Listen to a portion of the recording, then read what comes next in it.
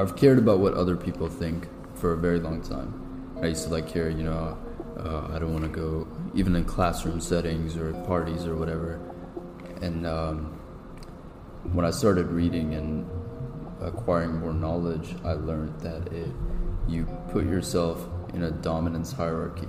So if you enter like a room of people that you don't know, you take you glance at people, and then you place yourself in a hierarchy.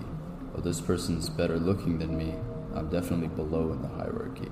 Oh, that's a super successful person. I'm lower in the hierarchy, etc. Right? And so you rank yourself based on the environment, and that's where a lot of your insecurity and self-criticism stems from, is ranking yourself at the bottom. But a good way to, I guess, get over that is by going and talking to those people and looking them in the face and looking them in the eyes. Talking to people makes you understand like who they are, what their character is. And if someone's rude, then honestly, fuck them. Like, it doesn't matter. Mm-hmm. But that helps. It's so interesting that you're saying this now, because I will share a story on that, judging or ranking ourselves in hierarchy, because I just had this experience a few months ago. So I had this conference meeting, and there were these very successful, attractive, tall, muscular businessmen. And I said, oh my gosh, this is what was happening in my head. Right. Oh my gosh, Jen, you don't level up to that.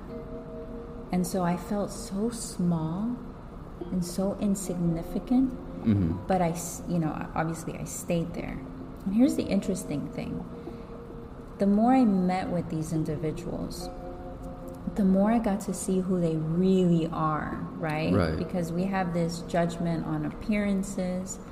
But after the fourth time that I was sitting in this conference with these two hotshots, I realized how insecure these people really were. Exactly. It's crazy. Yes. And then I realized that I'm more confident. It's all in our perspective, exactly. Right? And our comparison to other people. And I think that that's where we make the mistake, is the comparison that we're making ourselves against other people, or, but really true beauty lies within. True strength is within. I agree. And that's a hard thing. It may seem easier to say in the moment, and I feel like it comes with a lot of experience and maturity in a way. But genuinely, I do agree, and I've experienced that firsthand, like getting over my own insecurities, getting over feeling insignificant. Just talk to people, because what you see is not always how they are. And when you talk to people, it can either add to their quote-unquote physical appearance, or it could take away from it. And so, again, it's like a whole dominance, not even dominance, it's like a hierarchy thing. As human beings, we rank ourselves. Instagram, I made an episode, Instagram is a battle of social hierarchy. If you don't have 1 million followers and that blue check mark, you're automatically considered uncool compared to that person, right? It's like, so it's just super weird. Followers, all that whole narrative, super weird. Yeah, and that takes me back to saying that this life is not for you. This life is through you. Oh, wow. What does that mean? That means, forget about social media, forget about status, likes, how many followers you have, whatever. That's very superficial, as I know we all know that, right?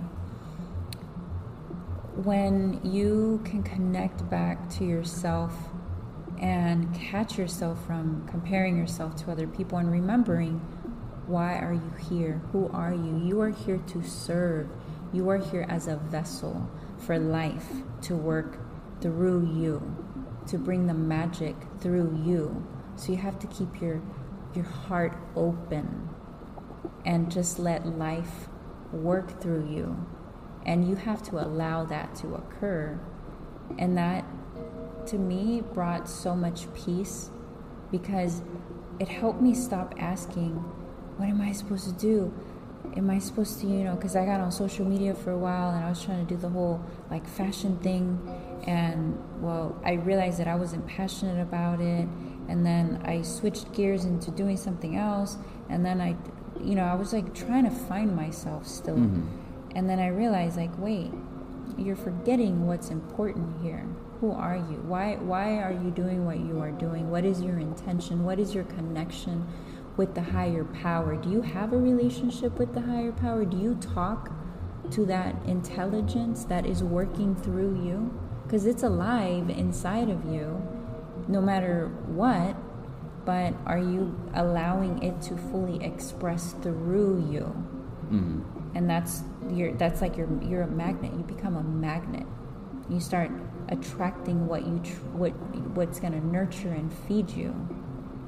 So how do you, I guess, what's the first step towards that? Is it meditation or is it self-awareness? Like, what's the first step? I would say the first step is self-awareness, and just look at your life. Look at where you are, your environment. Who are the top 3 people that are consistently by your side? Watch their behaviors, watch their thoughts, watch how they treat other people, what they say about themselves. Just start to dissect your life. And if there's an area of your life where you're like, this is so toxic, I need to change this, then I think that's really the first step. Because we can tell the world, you need to meditate, but it's not gonna make any sense if there's not that first layer of awareness. I agree. And then once you become self-aware, what's the next step? Like, how do you move on from that? I would say an action plan. What are the things that you want to change? And get real clear about what that looks like.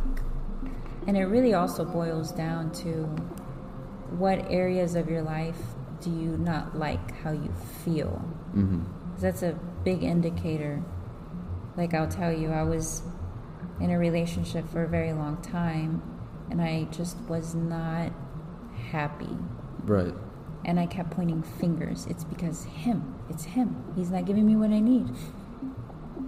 And then I realized, no, it's because I'm not happy with myself. I don't know myself. And so going back to answering your question, like, what's the next step? Create a plan for yourself. Write it out. Because if you don't write it out, it's in your mind. It's in the air. You don't have a reference point. So just get a journal. Journal what you've become aware of. What are the things you don't want in your life? Just make a T chart. The things you don't like about your life, the things that you wish were different, and then also write on the other side of the T chart, write the things that you are grateful for and the things that you want more of. Right. So it's identifying that, and then it's the action. What am I going to do every day to get closer to the things that I need more of and the things that are working for me? It's funny you say that because my mom's like an expert in that. She's written a lot of stuff down throughout her life and actually achieved it. Like, she's written plans down and they've come to fruition through work and through planning. And she keeps telling me to do that. Like, you should make a plan, have a strategic vision. And I'm just like, I have it all in my head, but it's incorrect. You should have it written down. So I've started doing that a little bit, writing down like what the goals are, what I don't like. I'll be honest, I haven't done the what I don't like and what I like part, but I feel like that's important too. Yeah, because we'll forget, even when you get this inspiring thought, you're like, oh, I know what I'm going to do. You're so inspired in the moment. But then tomorrow, you're going to forget because you're going to wake up back into your subconscious doing the same thing. You're going to go back into the patterns of negative thinking and negative self-thought and all the mess that goes on when we're trying to find ourselves. But when you have it written down, here's the beauty too. When you have it written down, like your mom, you're able to go back, and I recommend go back 6 months, and you will see growth. Because where you don't see growth, you don't, it's like you don't know what you're aiming for. Right. So when you start seeing progress and growth, that's automatically going to inspire you, and you're going to achieve greater things in your life because you can actually physically see it. It's tangible. It's no longer in your head. I agree. I did that in a very materialistic way. So I made a list. I believe it was about a year and a half ago. I made a list of all the material things I wanted within that year. And it's so funny, like every other month, I guess, I was crossing something out. And I had it written down, and I got almost everything on that list through working, through having part-time jobs while going to school or whatever. And like, it's that stuff works. Like if I didn't write it down, I would have forgotten what I even wanted, you know? And it would have I wouldn't have been motivated to work. You know, it inspires you to work and stuff. So. And it also proves that you are a powerful manifester. Exactly.